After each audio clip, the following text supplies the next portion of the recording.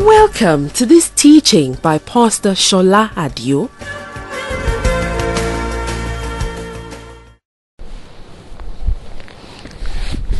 Praise the Lord.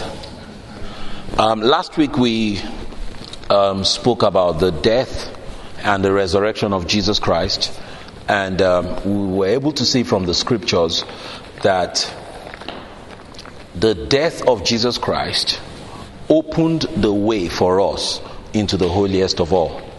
And we're able to see also that, it's not just that it opened the way for us into the holiest of all alone, but what do we do when we get into the holiest of all? What does it signify? Of what benefit is that to us? And we're able to trace back using what they call typology into the book of Esther to see the significance of us coming into the holiest of all. We saw that situations that appeared to be casting stone on the outside, that's situations that the flesh tells us that is already casting stone, were able to get reversed as soon as we were able to make an entrance into the holiest of all. And we saw the way Esther went about it, which was the fact that they had to pray, and in those days you had to be invited. They had to be by protocol. And we also see that even the high priest had to go in there by protocol on an annual basis to make atonement for the sins of the people. And if he did not go there by the protocol invitation, then he stood the risk of death, and no one else could also go in there. And then the temple, the veil in the temple coming down, signified that it was no longer a restricted place. It was now open to all of us. But then again, you also want to look at it from this angle. If no matter how good you are, technically, let's say that you're very good in what you do, right? And then you get a job. No matter how good you are technically, the first day you report for work, even though you've been given a pass that unlocks every door in that building, someone still has to take you to where the toilets are on your first day of work. They have to take you to where the vending machine is. They have to take you to where the restaurant is. You don't just hit the ground running, in that sense that they just give you the pass, and in that one day you figured out everywhere you need to go. So whoever is bringing you into the building would have issued your pass and then take you around, and you actually use your pass to let yourself into all those places. Same thing too. We've been given access into the holiest of all. Our pass is now working, but the Holy Spirit needs to show us where everything is. And that is the purpose of revelation. Revelation is to show us the access and the rights that we already have. But make no mistake about it, you already have that access.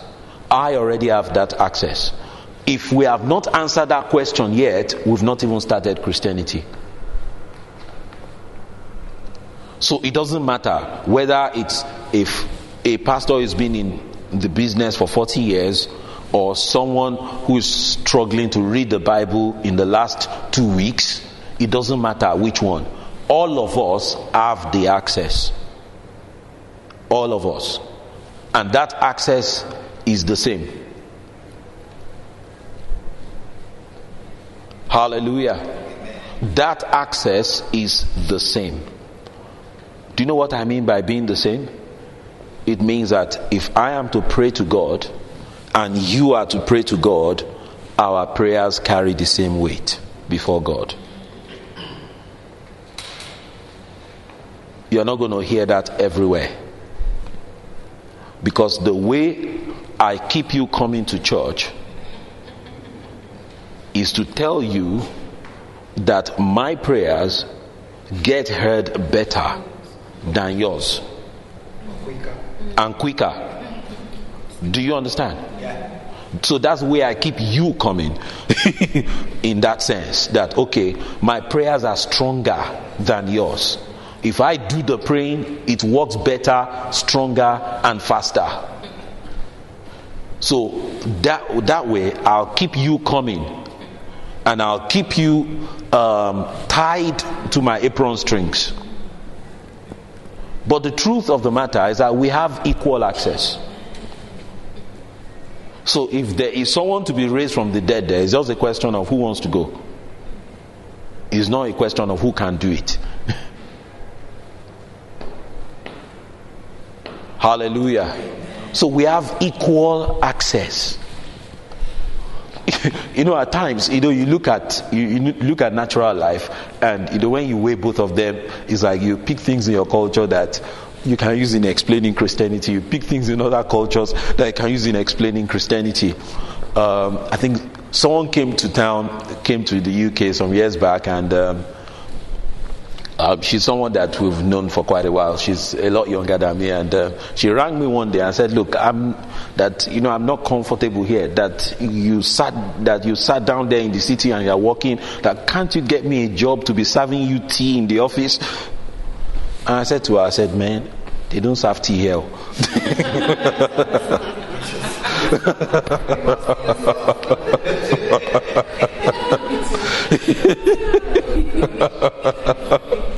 I told her straight away. I said, "They don't serve tea here." I said, "Even the topmost man in this building, we meet at the coffee machine."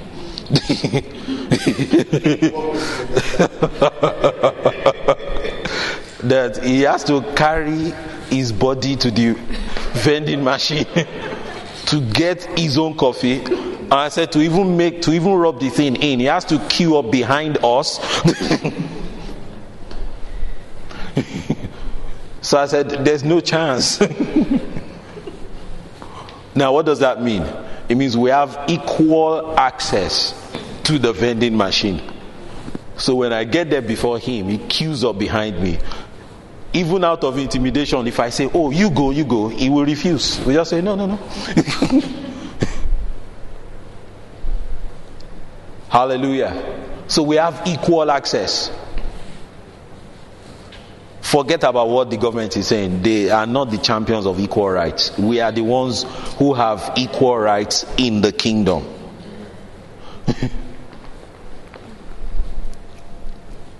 Hallelujah. That is liberating.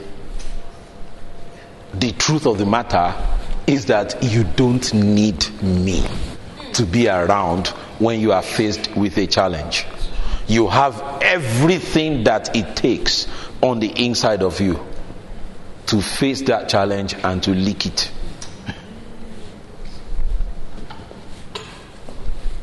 Hallelujah. And that is the gospel. So let's go to 1 Corinthians chapter 15 and see how far we get today. 1 Corinthians, the first part of the chapter I'll go through quite quickly, and then the second part we'll settle down a bit on it. Let's start from the first verse. "Moreover, brethren, I declare unto you the gospel which I preached unto you, which also you have received, and wherein ye stand, by which also you are saved, if you keep in memory what I preached unto you, unless you have believed in vain. For I delivered unto you first of all that which I also received, how that Christ died for our sins according to the scriptures, and that he was buried, and he rose again from the third day according to the scriptures. And he was seen of Cephas," that's Peter, "then of the 12. After that he was seen of above 500 brethren at once, of whom the greater part remain unto us unto this present, but some are fallen asleep.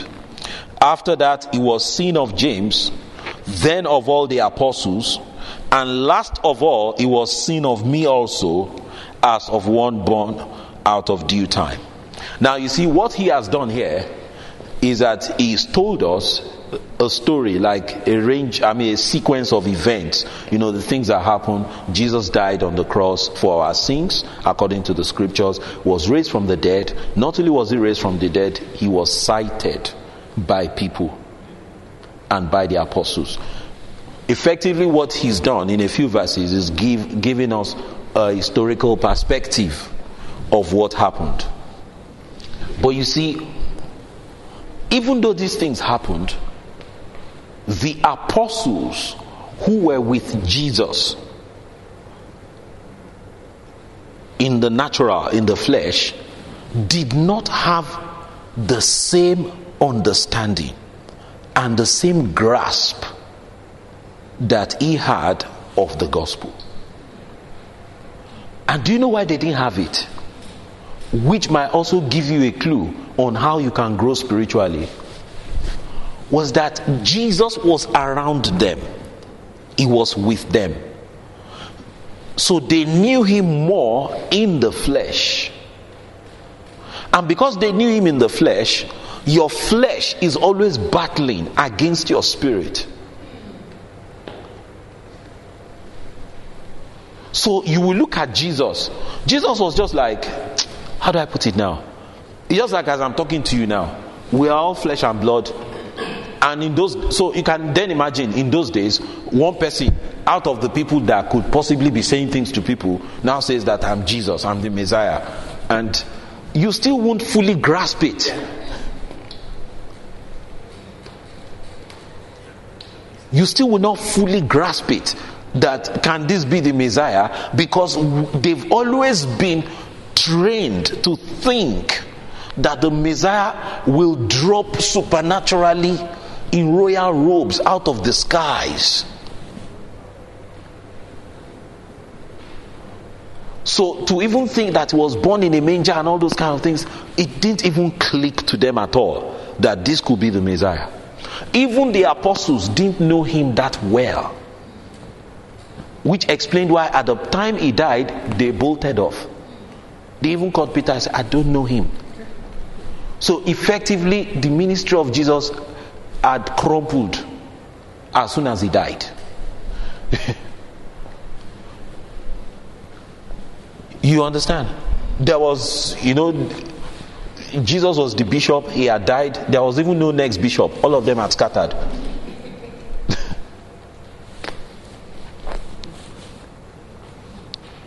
So see what Paul did now.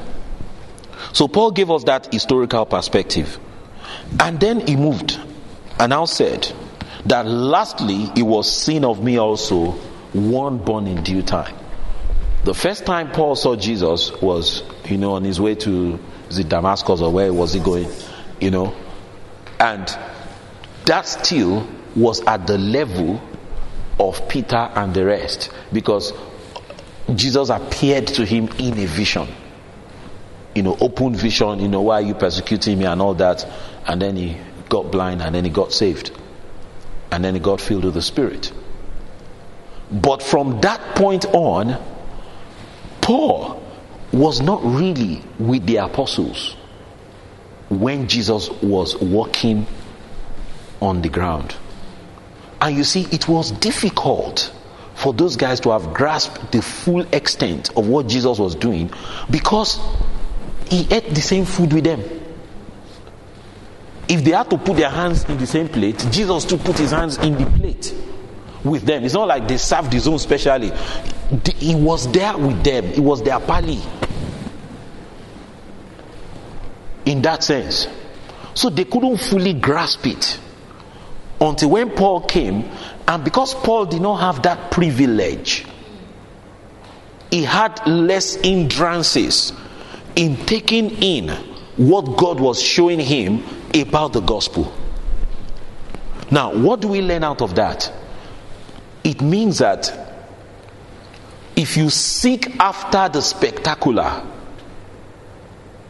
alone, just like that, you will miss out of the sort of foundation that Paul had. And you see, it was this foundation that made him last longer are more effective than the other apostles.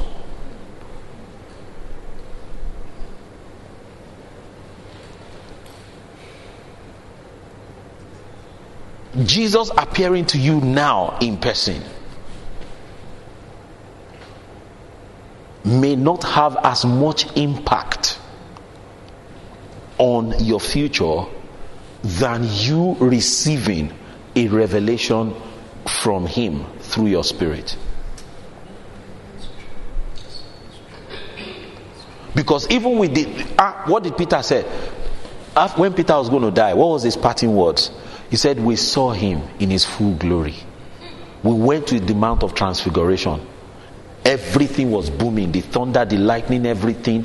We saw the open vision. So Peter saw Elijah, Moses, Jesus. And they said, let us build a tabernacle for them. So after seeing all that, what did he now leave us with? He said, even though I saw all those, but we have a more sure word of prophecy that you should take heed unto. So that I actually saw all these things, but they may not have as much value as that sure word of prophecy. Hallelujah.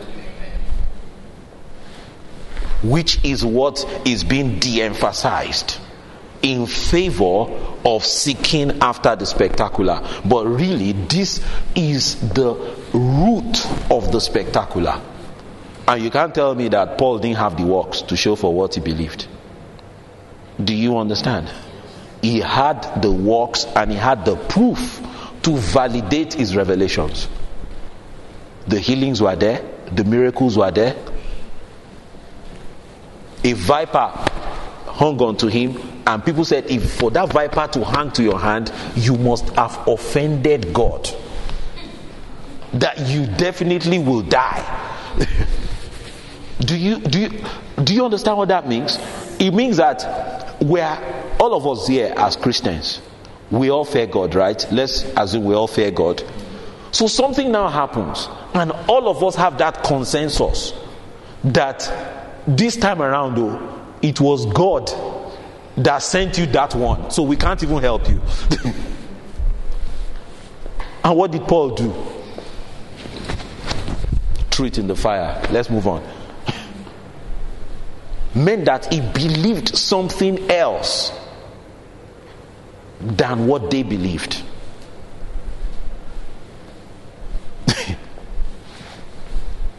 Not that the people hated him, but they just said, man, it is God doing this one, so we can't help him. Hallelujah. So it's very powerful. Let's read on. And it says, for that I am the least of the apostles, that I'm not meet to be called an apostle, because I persecuted the church of God. But by the grace of God I am what I am, and his grace which was bestowed upon me was not in vain, but I labored more abundantly than they all, yet not I, but the grace of God was with me. Therefore, whether it were I or they, so we preach, and so you believed. Now, if Christ be preached that he rose from the dead, I'll say some among you that there is no resurrection of the dead. Now, the problem they were having there was that some, they were a bit mixed up that, if people die before Jesus comes, what happens to them? That will they still be raised from the dead and, be in heaven with everyone else who is still alive when Jesus comes? So they were mixed up about that. So Paul wanted to straighten that out. But you see, the thing about Paul was that in straightening that out, he will first of all take you to the root, to the foundation, and then drag you all the way through. And you see, in doing that, he will throw up so many other things that these guys did not even ask for, that if you read with an open mind and with the Spirit of God, you'll just be blessed to your socks.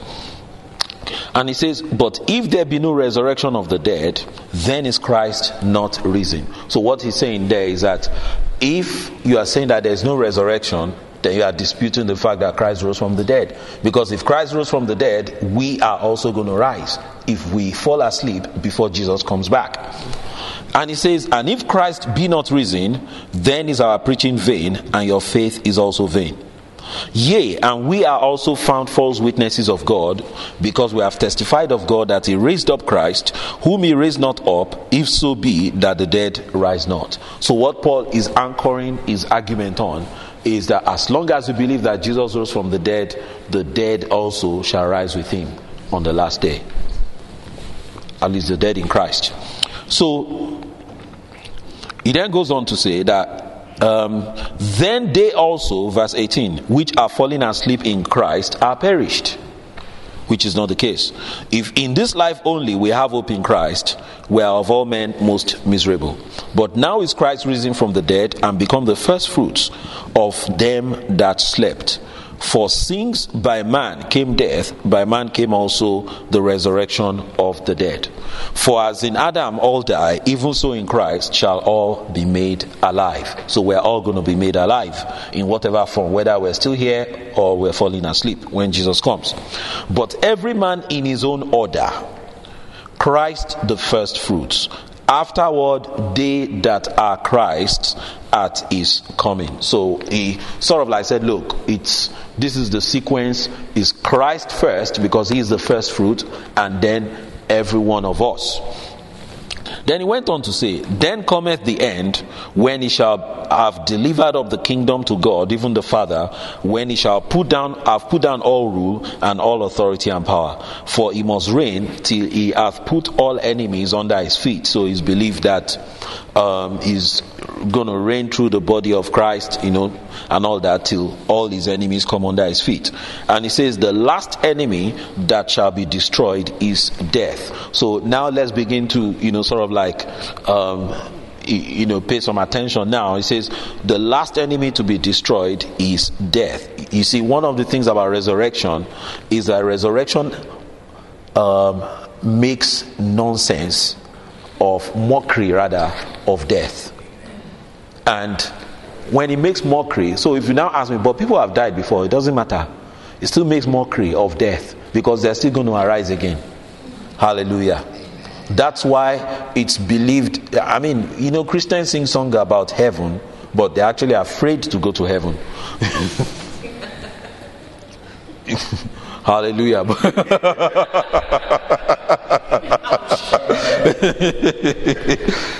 Did I hit you on the wrong side?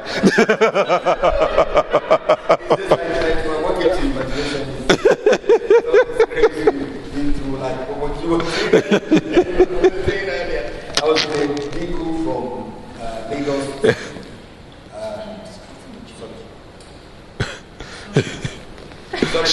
Okay, I will continue. He says, for the last enemy that shall be destroyed is death, for he hath put all things under his feet. But when he saith all things are put under him, it is manifest that he is accepted which did put all things under him. And when all things shall be subdued unto him, then shall the Son also himself be subject unto him that put all things under him, that God may be all in all. Else, what shall they do which are baptized for the dead, if the dead rise not at all? Why are they then baptized for the dead? And why stand we in jeopardy every hour? So he said that why are we conducting baptism for people, putting them in water and bringing them out if the dead is not going to rise?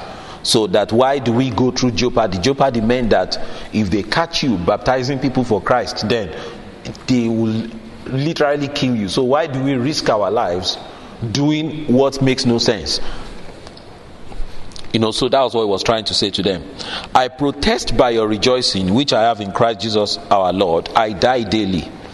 If after the manner of men I have fought with beasts at Ephesus, what advantaged me if the dead rise not? Let us eat and drink, for tomorrow we die. Then verse 33, be not deceived, evil communication corrupt good manner. So what he's trying to say is that your associations will affect the manifestation of resurrection power in your life. But let's just carry on from here, as in it will affect it. Even though it is true, resurrection power is true, it is real, but you may not see the effect of it because of the associations that you keep. They affect what you believe, and they eventually affect what happens to you. But let's read on. Awake to righteousness and sin not, for some have not the knowledge of God. I speak this to your shame. Verse 35. But some man will say, how are the dead raised up, and with what body do they come? This is where we're going. Now, it's what the way Paul, wrote this chapter is like the things that can easily throw up doubts in people's minds. He will ask. He says, some man will say, how will this happen, or did this happen? And then he goes on to give an answer to it. And that is where we are going to zero in. So he started by telling them that Christ died, and then Christ rose from the dead. And then he also went on to say that if he rose from the dead, it means that all of us, whether dead or alive, at the time Jesus comes, will go with him. That's his own. And then a question now seeps in, which is, okay, we can understand if, because we saw Jesus, or some people saw Jesus rising up into the heavens in his resurrected body, so maybe we can understand that someone who is alive can also go up that same way. But what about a guy who died, who was buried, all the flesh around his bones have they're all rotting off, it's just a bag of bones left in the coffin, and then you now say to us that he's going to rise from the dead? So our question is this: which body is he going to have when you raise him from inside that coffin? That was the question there. In answering that question, that Paul was so full of revelation that he thought whoever asked that question must actually be a fool. That this thing is so simple. But really, is it simple? Both.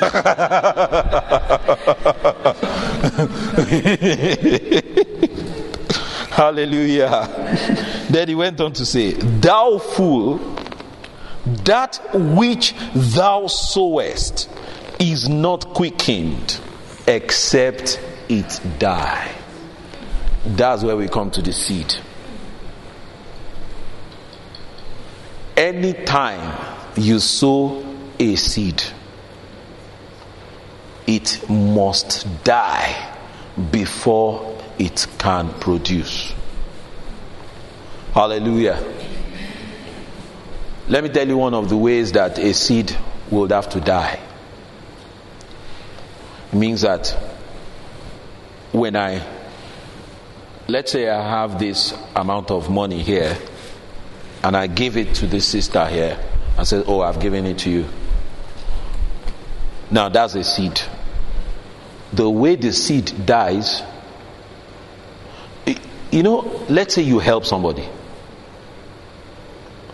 Humanly speaking, you would expect that the day you two need some help or need some attention, and you ring that person up, you would expect some form of response, reciprocatory response, right?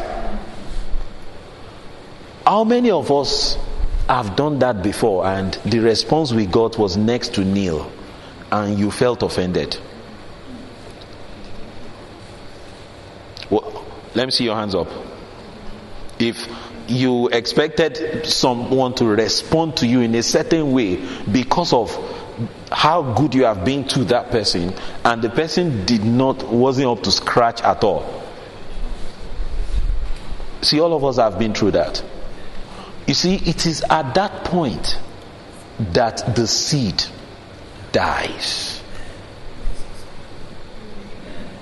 So if that person responded, the seed is still alive.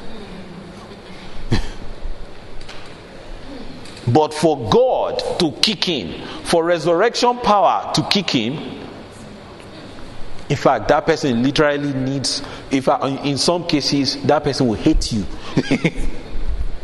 Hallelujah. And you see, that's part of your Christian walk in God. It's part of it. Jesus experienced it. So it's no big deal for us to experience it. I can give you catalogs. Look, many years ago, there was a lady, she came to our fellowship then. Everything was messed up. No paper, marriage in tatters, everything. So we didn't even know where to start. We just started, and we were just praying. And praying and praying and praying and praying and praying. So even immigration too was in tatters, everything. So but that, by warfare, by everything, she managed to get this job. So by the time she arrived at getting this job, there was no money left to do anything. It was that bad. And because I go to work with TM Lewin shirts, right? So she came to our house that day to collect one of my own shirts to wear to work the following day. This is not a man. So it's just that she was just hoping that nobody will check which direction the button and the hole is on the shirt. Hallelujah. 3 years, barely 3 years later, 4 years later, she was the greatest opponent of our marriage. She will ring everybody up on her phone book. That's saying things designed to destroy our marriage. She rang this woman up. She rang one woman up, and this woman came to our house with her face falling like this. So I said, what happened? And we didn't have a child then. I said, what happened? Said so and so person called me and said that you were trying to make a child outside your marriage and it all went wrong. I said, did I hear you correctly? I said, who said that to you? I said, mention the person's name. I said, that one? I said, we didn't have a child then, so anything was believable.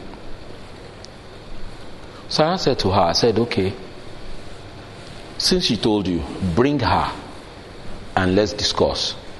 Of course, she refused to come because she knew what she was doing. It was years after we had a child that it took her months to track me. She was trying to track me on Facebook. I didn't even respond at all. So she eventually tracked me down one day and said she wanted to come and see us. In fact, that day I rang up all my friends and said, this person says she wants to come. What should I tell her? Because I don't know what she's coming with next. They just said, okay, just let her come and hear her out. She came to say sorry. But the damage, as in the wound, was deep. Let me just say that to you. But that's to show you what it means for a seed to die. When a seed dies, it means that it is no longer of benefit to you. So it meant that the seed we sowed into everything, prayers, money, everything, was no longer a benefit to us.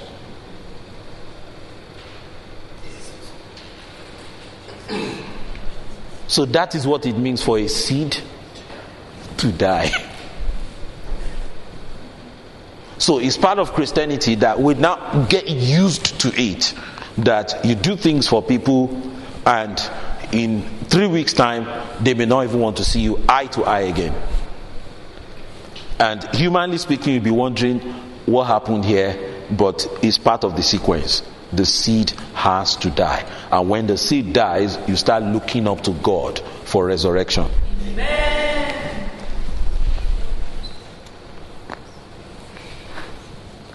Hallelujah. He says, thou fool, That which thou sowest is not quickened except it die.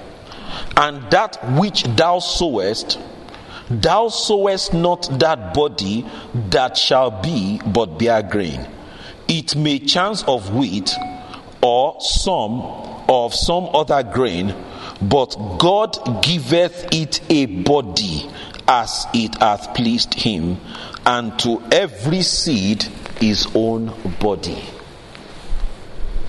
Let's take something else again. What Paul was trying to say here is that when a seed is sown,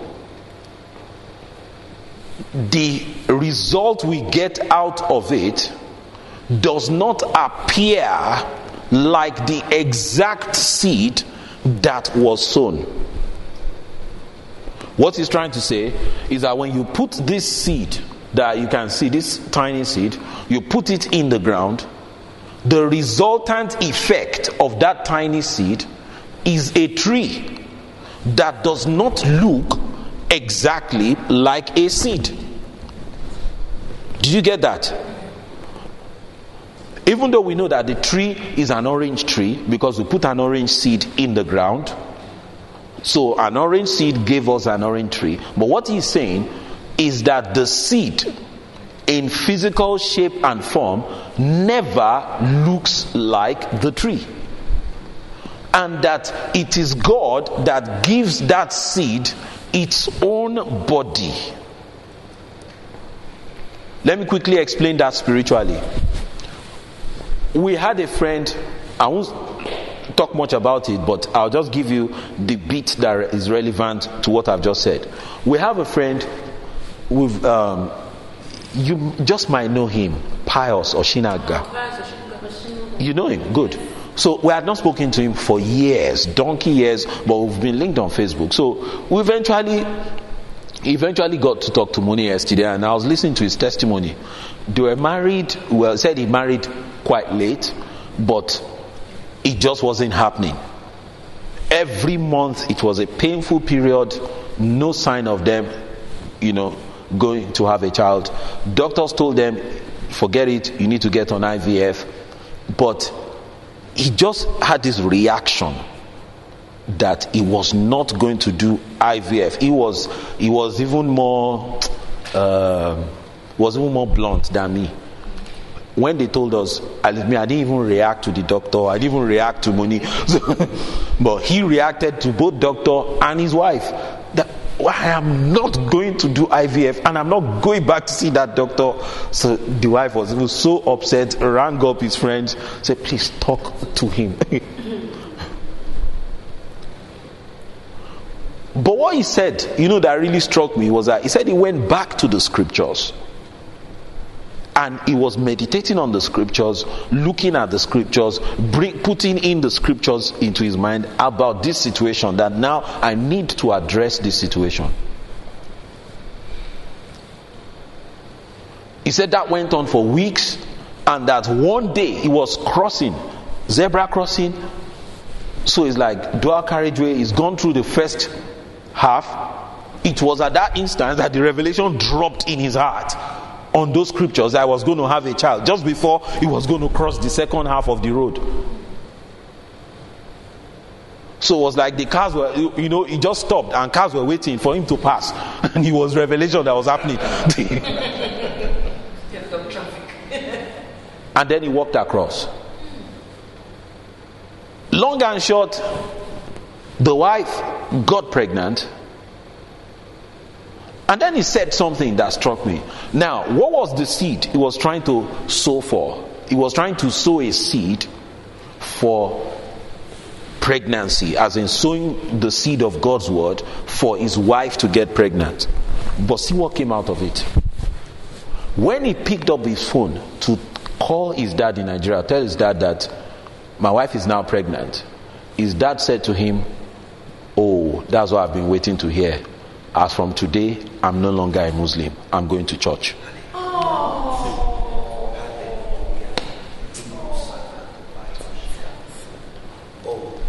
By the time, this was telling him that I was pregnant, by 9 months, when he was going to deliver, the lady was going to deliver, the dad was already phoning and quoting scriptures in Yoruba language, that these are the scriptures you must be telling her, Isaiah 66, quoting the quoting the scriptures. Muslim. So now what does that tell me? It tells me that it was God that gave that seed the body. Even you yourself don't know the body.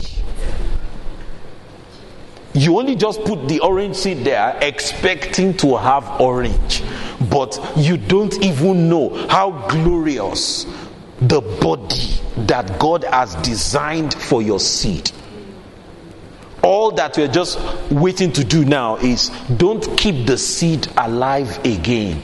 Just let it die.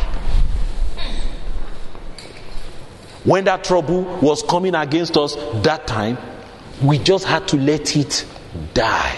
That, because, so if I now meet you and I'm now recounting to you, can you imagine that girl? See what we did for her. She wore my shirt to work. By the time I'm doing that, you know what I'm doing? I'm resuscitating that seed. It's not dying. And as long as it's not dying, there's no resurrection power. So just leave it to die.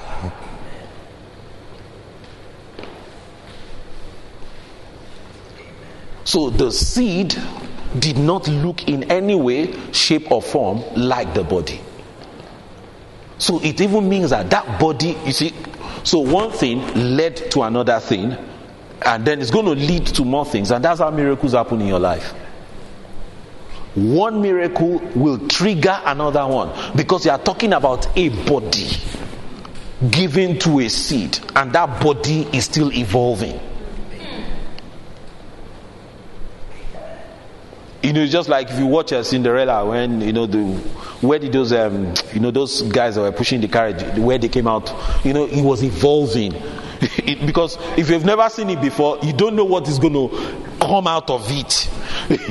Eventually, the first time I saw it was like, okay. So how is she going to get there? Then you just saw things began to change.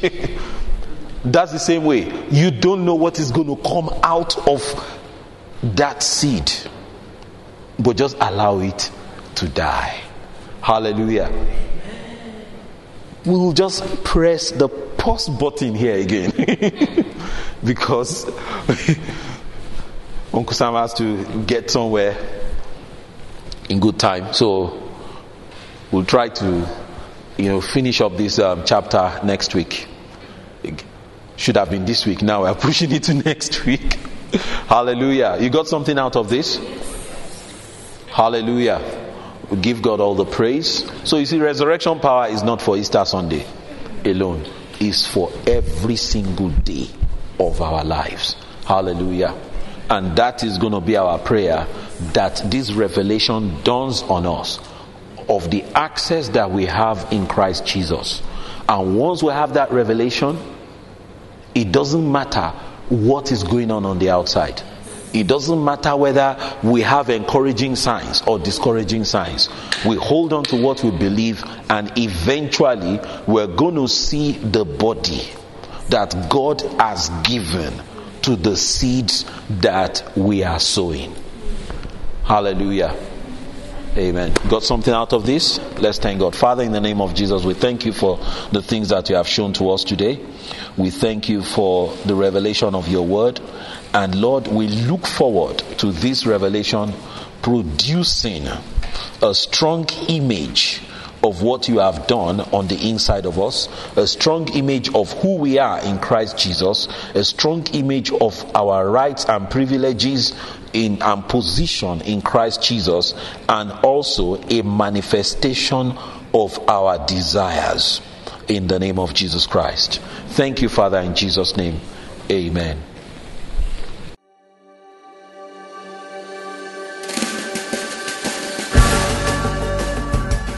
For more copies of this teaching and other titles by Pastor Sola Adio, please call 0782 544 7990.